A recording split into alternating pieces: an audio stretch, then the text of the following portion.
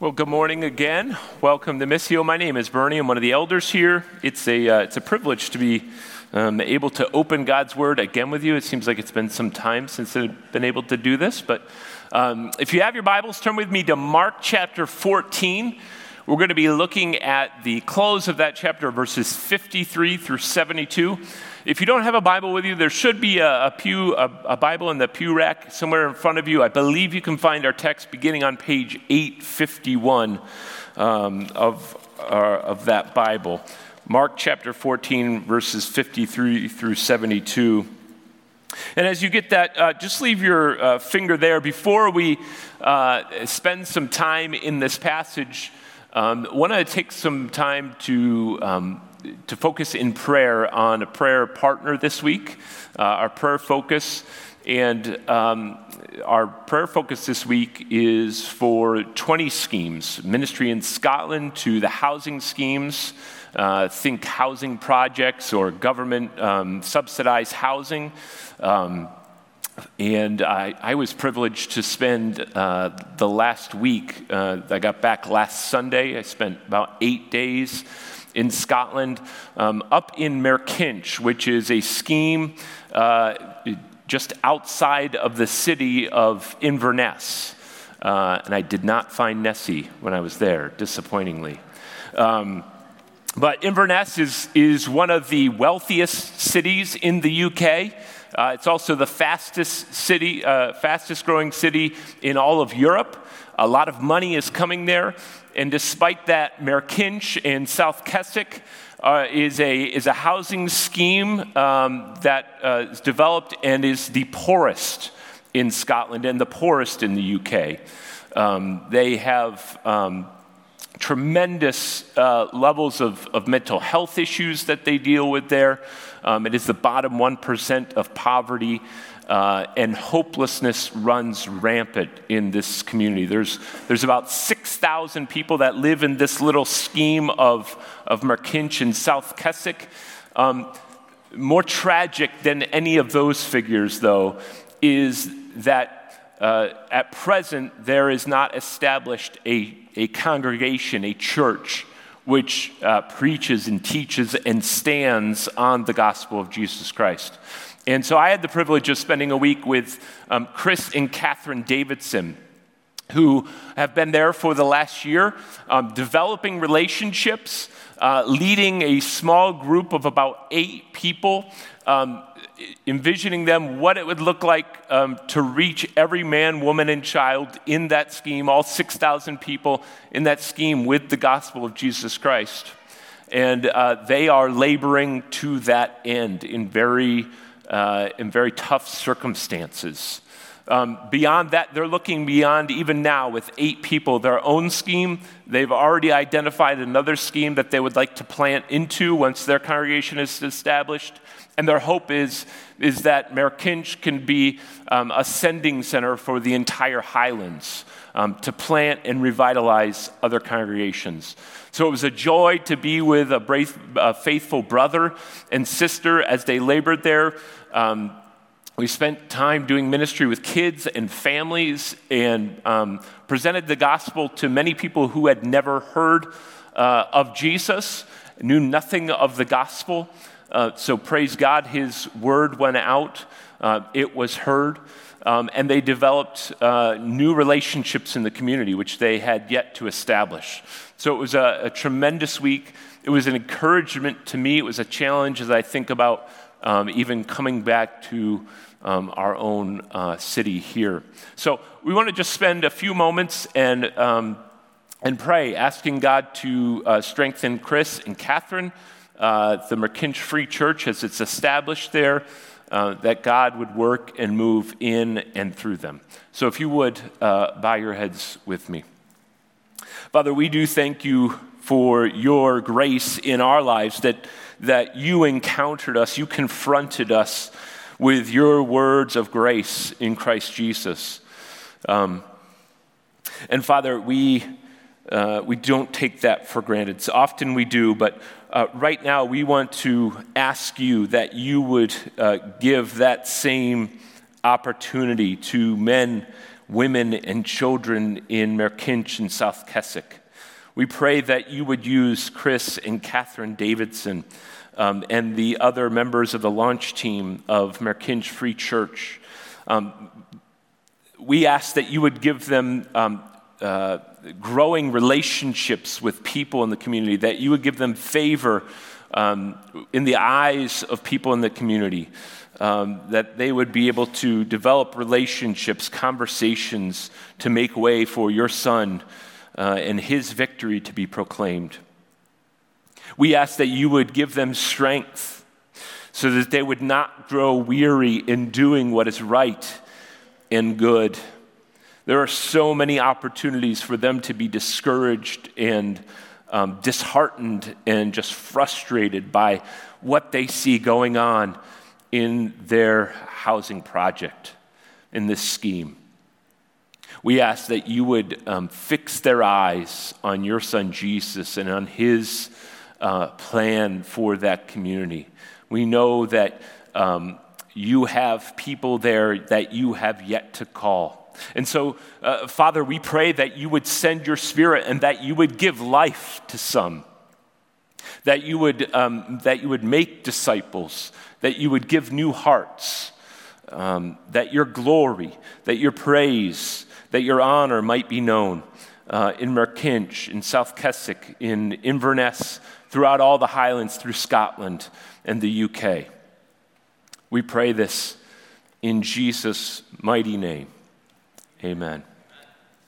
I want to look now at Mark chapter 14, beginning with verse 53.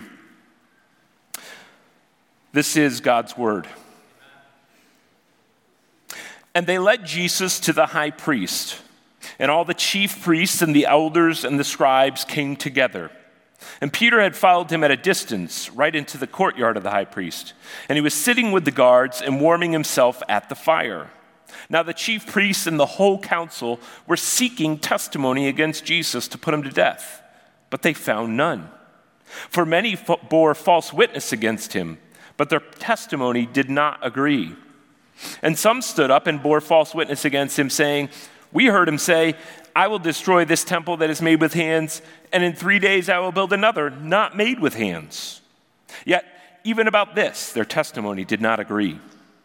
And the high priest stood up in the midst and asked Jesus, 'Have you no answer to make? What is it that these men testify against you?' But he remained silent and made no answer. Again, the high priest asked him, 'Are you the Christ, the Son of the Blessed?' And Jesus said, 'I am, and you will see the Son of Man seated at the right hand of power and coming with the clouds of heaven.' And the high priest tore his garments and said, 'What further witnesses do we need? You have heard this blasphemy. What is your decision?' And they all condemned him as deserving death. And some began to spit on him and to cover his face and to strike him, saying to him, 'Prophesy!' And the guards received him with blows. And as Peter was below in the courtyard, one of the servants' girls of the high priest came, and seeing Peter warming himself, she looked at him and said, 'You also were with the Nazarene Jesus.' But he denied it, saying, 'I neither know nor understand what you mean.' And he went out into the gateway, and the rooster crowed. And the servant girl saw him and began again to say to the bystanders, 'This man is one of them.' But again, he denied it. And after a little while, the bystanders again said to Peter, 'Certainly you are one of them, for you are a Galilean.' But he began to invoke a curse on himself and to swear, 'I do not know this man of whom you speak.' And immediately the rooster crowed a second time. And Peter remembered how Jesus had said to him, 'Before the rooster crows twice, you will deny me 3 times.' And he broke down and wept." Would you again just bow your heads with me? Father, we ask now that by your Spirit, through your word, you would work in our hearts and minds, reveal Jesus to us, bring forth fruit for your honor and glory. We pray in Jesus' name. Amen. The things you do when no one's looking, define you. You are who you are when no one's looking. Or so the saying goes. Most of us have likely heard that saying. And perhaps I think it's partially true, but my experience tells me that that's probably incomplete at best. I think we do well to add something like, the things you do when faced with pressure define you. Or you are who you are when faced with the pressures of life. For example, I'm a really patient person in my study with a theological book in this hand and a cup of coffee in this hand. Cool as a cucumber. That's me, right? Now, you change the circumstances just a little, and things may begin to look a wee bit different, right? My wife was at the hospital with my daughter, Faith, for several days this week. And I was tasked with the responsibilities of feeding, clothing, bathing all my other kids. Guess what? The character that I exuded when I had the theological book and cup of coffee in my hand was really called into question in those moments. Now, that stressful situation for me didn't force my hand into making me something that I wasn't. That situation, the pressures of that situation simply, pulled back the curtain and showed who I am, right? You are who you are when faced with the pressures of life. And in this passage, Mark reports the trial of Jesus and a testing of Peter, and shows their responses to being put in a pressure cooker of sorts. And their responses revealed who they were. And in revealing that, Mark is hoping to encourage us should we choose to listen. So let's take a look. In this passage, we saw last week that Jesus was arrested. So Jesus is under arrest, and he's led to the house of the high priest, where a group of men, a ruling council called the Sanhedrin, think 71 old robed guys sitting in a room. That's what the Sanhedrin is. And they are all gathered together for a little trial they have prepared for Jesus, whom they have arrested. And let it be clear, they've already reached their verdict. They're just ready to have the trial now. They've even purchased witnesses for the occasion, though despite trying to bring everything together, the witnesses couldn't keep their story straight, right? That's what we see at the outset of the passage. Look at verses 56 through 59 with me. It says this, now the chief priests and the whole council were seeking testimony against Jesus to put him to death. They already have the verdict, death. They're just now looking for something to substantiate it. But their testimony did not agree. And some stood up and bore false witness against him, saying, we heard him say, I will destroy this temple that is made with hands, the temple in Jerusalem, and in 3 days I will build another not made with hands. Yet, even about this, their testimony did not agree. So, they have the verdict, death, in mind, but the thing's fallen apart before them. The case is disintegrating in their hands before them. And so the chief priest wants to get right to it. Since it's not going well, in verse 61, he asks a very pointed question. Look at verse 61 with me. He said, again, the high priest asked him, are you the Christ, the Son of the Blessed? Are you the Christ? That word Christ is the word you might have heard in the Bible, Messiah, the long-awaited deliverer of God's people, the one who would come and set God's people free from their enemies, their oppressors. Are you the Christ? And then he says, the Son of the Blessed. Now, blessed is just another way of saying God. The Jews were were loath to say the name of God for fear of taking God's name in vain, so they just avoided it. They would use other circumlocutions, other ways of saying it. So, the blessed God, are you the Christ, the Messiah, the deliverer, the Son of God? Jesus answers, I am. But he doesn't want to leave it at that. He kind of puts it in bold letters. He puts exclamation points at the end. He highlights it in yellow by adding these words.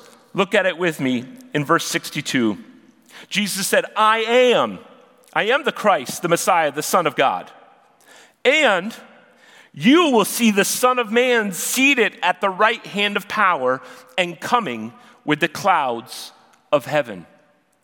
Jesus is doubling down here. What he's doing is he's taking two really important, really famous passages from the Old Testament and applying them to himself. They were passages that God's people were, they kind of always went to. They were their favorites because they talked about God's victory for his people. Psalm 110, verse 1, and Daniel 7, verse 13. Psalm 110 is a declaration of a king who would sit on a throne with Almighty God. Almost unthinkable, but that's what the psalm declares. About a coming king who would sit on the throne with God. That's what Jesus said, seated at the right hand of power. Again, another way of saying God without saying God. And then Daniel 7 describes the Son of Man, one associated with God who receives universal authority from God and then comes and judges everything, everyone, coming with the clouds of heaven. And so Jesus says, I am the Christ, the Messiah, the Son of God, the appointed king, and the judge and ruler of all things. That's what Jesus has just declared in this trial.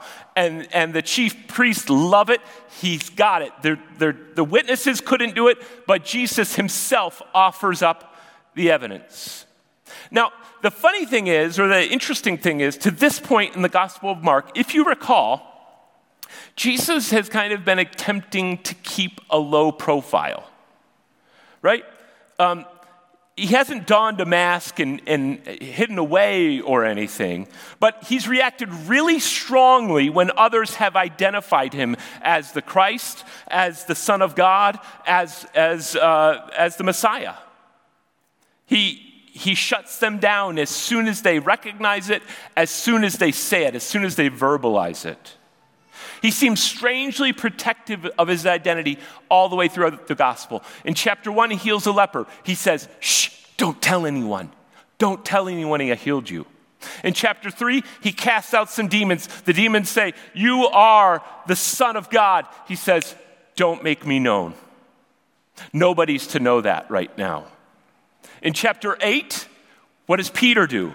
Peter confesses Jesus is the Christ, the Messiah, the long-awaited deliverer. What does Jesus do? He says, don't tell a soul.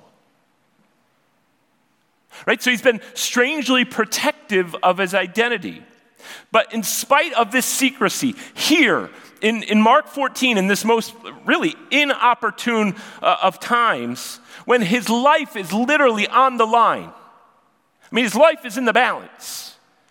Jesus boldly and defiantly declares that I am the Christ, the Son of God, the coming King who will judge and rule all things.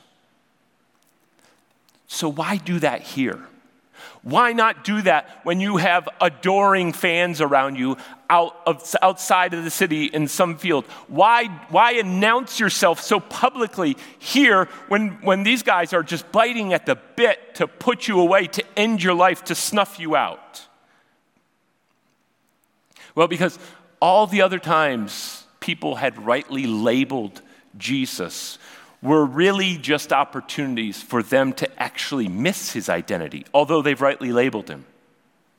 They wanted to interpret his reign or his miracles or his power in earthly terms. right? That he would be the one that would right political wrongs. He would be the one that would cure social ills. He would bring in an earthly utopia, right? That's what he was guarding against. But clearly and forcefully announcing his identity here, it seals his destiny. He would be executed from this point. There really wasn't any hope. And in fact, that's the point. That's what Jesus was going for in doubling down on publicly witnessing to his identity. It ensured his suffering and his death for his people. It was a surrender in this moment to his purpose for coming from the throne room of heaven and becoming a man and taking his place on earth. And Mark is eager to show us this. He sets this faithful confession of himself as the Christ, as the Son of God, as the ruling judge. And he says all these things, by how he tells the story, all these things must be understood in the light of the fact that Jesus is the suffering servant. Yes, he's the Christ, the Son of God, the ruling king, the coming judge, but Jesus is the suffering servant, the one sent to ransom his people by giving his life as a payment. See, he came to suffer as a substitute in the place of guilty sinners. And unless people recognize that, they didn't really get anything else about him. Some of us might know Jesus as a great teacher, as a miraculous healer, as one with teachings and a movement that would just transform society. But unless we know him as the one who came to deal with our sinful hearts, you don't know Jesus, because that is why Jesus came. I want us to back up and see this idea of the suffering servant in this passage. Again, the high priest is just frustrated by the incompetency of the witnesses that they've gathered together. They can't seem to agree. So in verse 60, after this bumbling testimony from all these witnesses, the high priest, verse 60, and the high priest stood up in the midst and asked Jesus, "Have you no answer to make? What is it that these men testify against you?" And look what Mark's report, verse 61. But he, Jesus, remained silent and made no answer. Why is that significant? Because in the Old Testament, in the book of Isaiah, there was a man talked about, one who would come, the suffering servant. And in towards the end of the book of Isaiah, chapter 53, Isaiah says this about the suffering servant. He was oppressed and he was afflicted, yet he opened not his mouth. Like a lamb that is led to the slaughter, like a sheep that before its shearer is silent, so he opened not his mouth. Mark wants us to see Jesus' identity as the suffering servant in his refusal to speak in his defense. But there's more. Jesus' connection with the suffering servant is further reinforced by what happened after they condemned him to death. Look at it with me. Verse 64, "You have heard his blasphemy. What is your decision?" And they all condemned him as deserving death. And some began to spit on him and to cover his face, and to strike him, saying to him, "Prophesy." And the guards received him with blows. This horror here recalls the mistreatment of the servant in Isaiah. Isaiah chapter 50, verse 6 says this, "I give my back to those who strike, and my cheeks to those who pull out the beard. I hid not my face from disgrace and spitting." This king, this Messiah, this Son of God, this ruling judge would win victory and secure deliverance for his people, but it would be by his suffering. It would be through his death. He had to suffer for their sin. He had to die for their wrongdoing. Somebody did, because they were deserving of death. He had to humble himself to endure God's wrath for his own people's rebellion. And that's why Jesus faithfully confessed his identity at such an inopportune moment. That's why it's the first time he declares his identity. So, what is the way Jesus responds to this pressure in this trial? What does that tell us about him? They show him to be a trustworthy Savior, right? We can and should trust ourselves to the one who faithfully witnessed at the cost of his own life to save his people. He didn't open his mouth to defend himself, to protect his own life, to save his own hide. No, he faithfully witnessed to his own identity that he might be sacrificed for you and I who would trust in him. So I wonder, have you trusted in Christ for the forgiveness of your sin, for eternal life, for acceptance with God? Not for changing your social situation, your economic situation, the political landscape, the social climate. Not for, have you trusted in Jesus for your acceptance with God? Because that's why he came. So while Jesus has been on trial and he's faithfully witnessing to his own identity, Peter is facing a different trial of sorts in a different courtroom here, the courtroom of public opinion. He's facing his own pressures. He's approached, as we see in verse 66, by a servant of this high priest who's doing the interrogating inside. And the servant is a young girl, not really a very threatening figure in this story. And she immediately identifies Jesus as one of the followers of Jesus. Verse 68 details his response. Look at it with me. But he denied it, saying, I neither know nor understand what you mean. So he quickly moves away from the fire. Everybody's gathered around the fire. It's a cold night. So he figures, hey, I'm going to get away. He goes to some other location, hoping to just be alone. But the girl doesn't let it go. She's hanging on to it. Peter couldn't shake the girl. She comments to around her, that guy, he's one of those with Jesus. Verse 70, look at his response. But again, he denied it. And this time, the people in the courtyard, they couldn't shake the feeling that, in fact, Peter was one of Jesus. They heard his accent.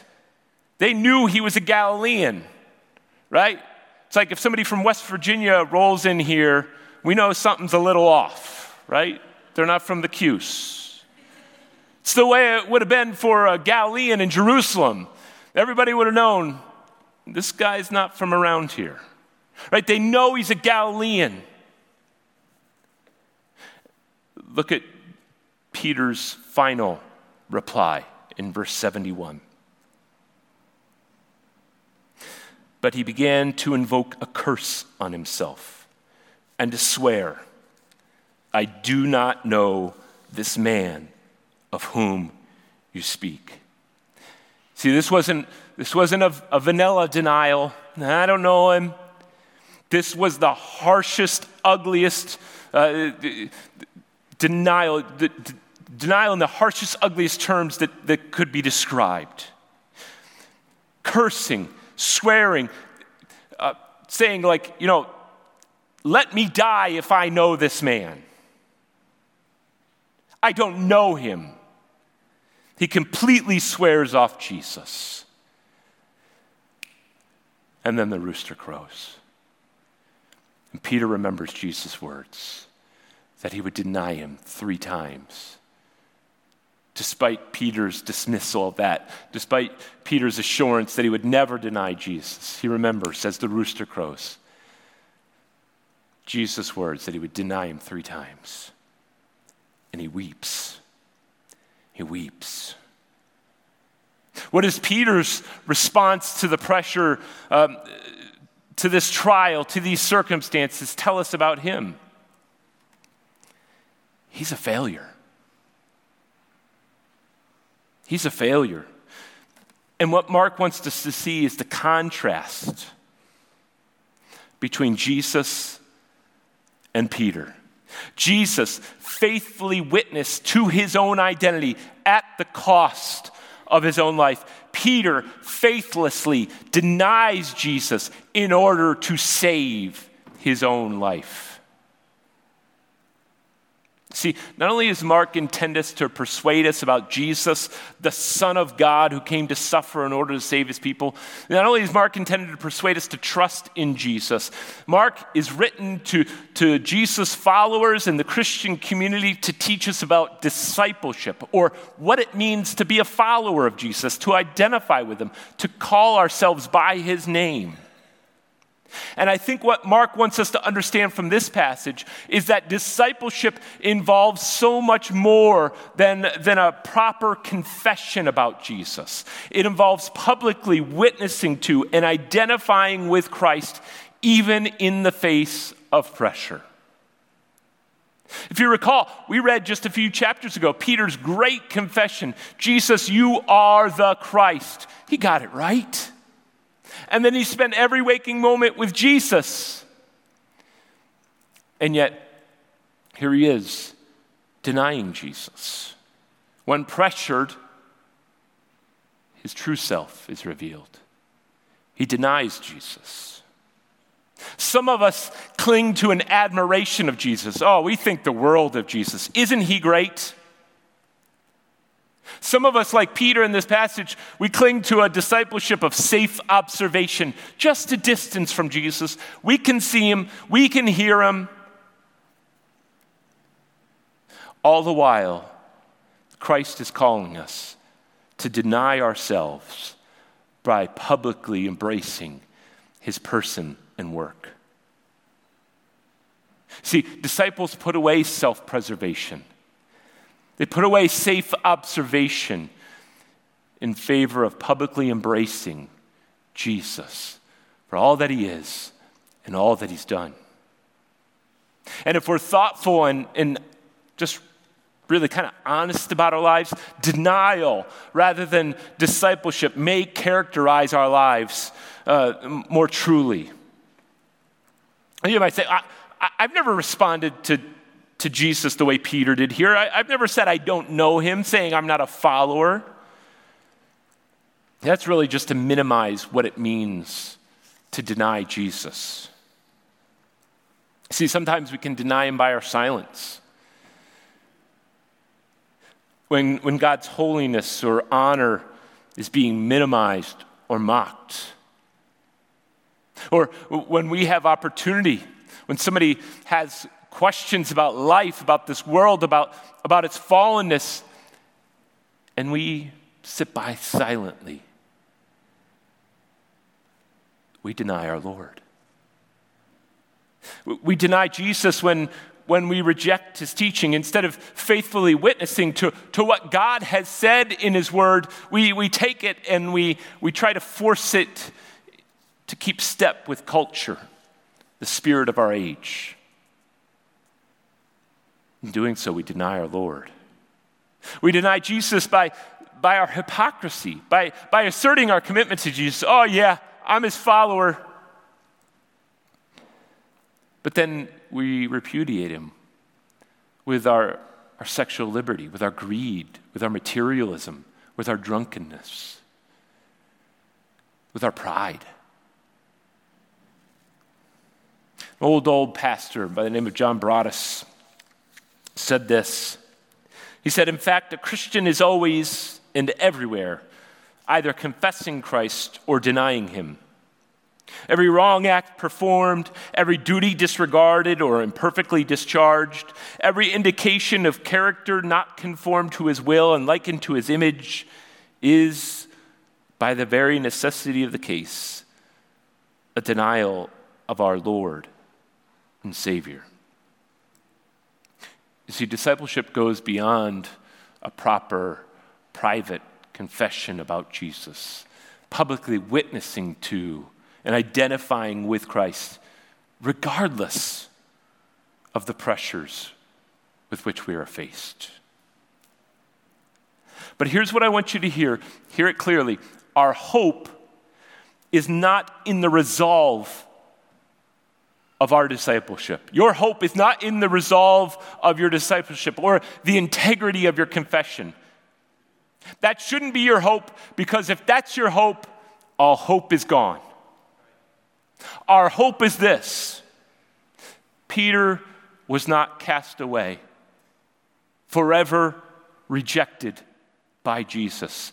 Peter went on to be restored by Jesus, to lead the early church, to write letters to encourage and strengthen a church under persecution. How ironic is that?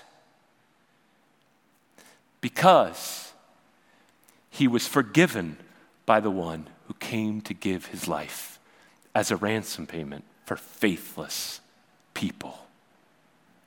Your hope,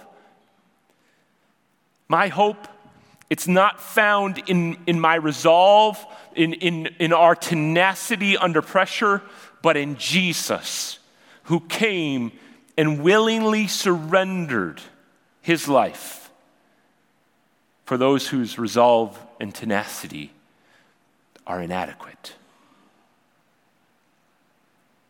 Would you bow your heads and pray with me?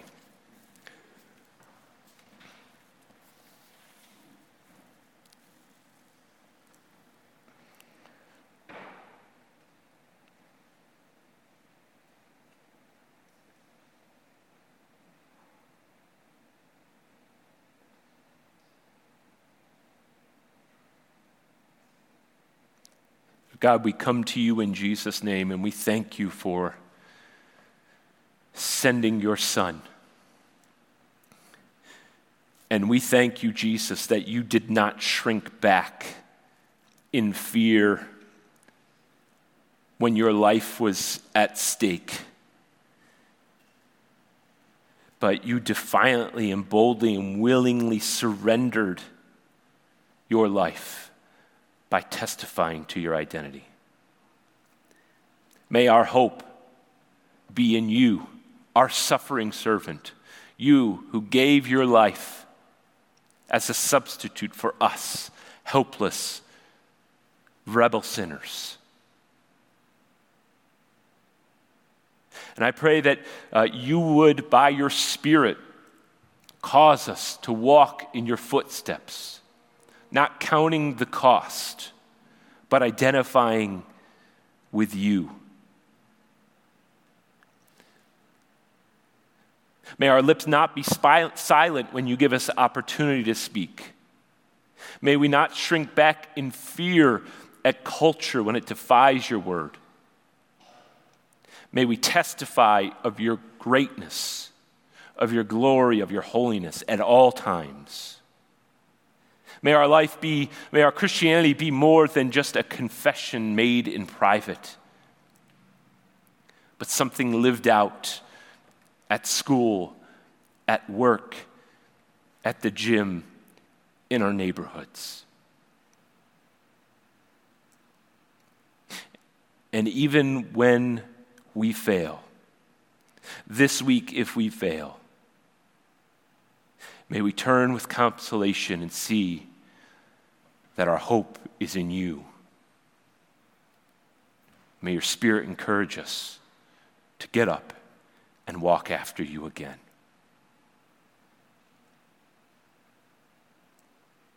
We ask these things in Jesus' name. Amen.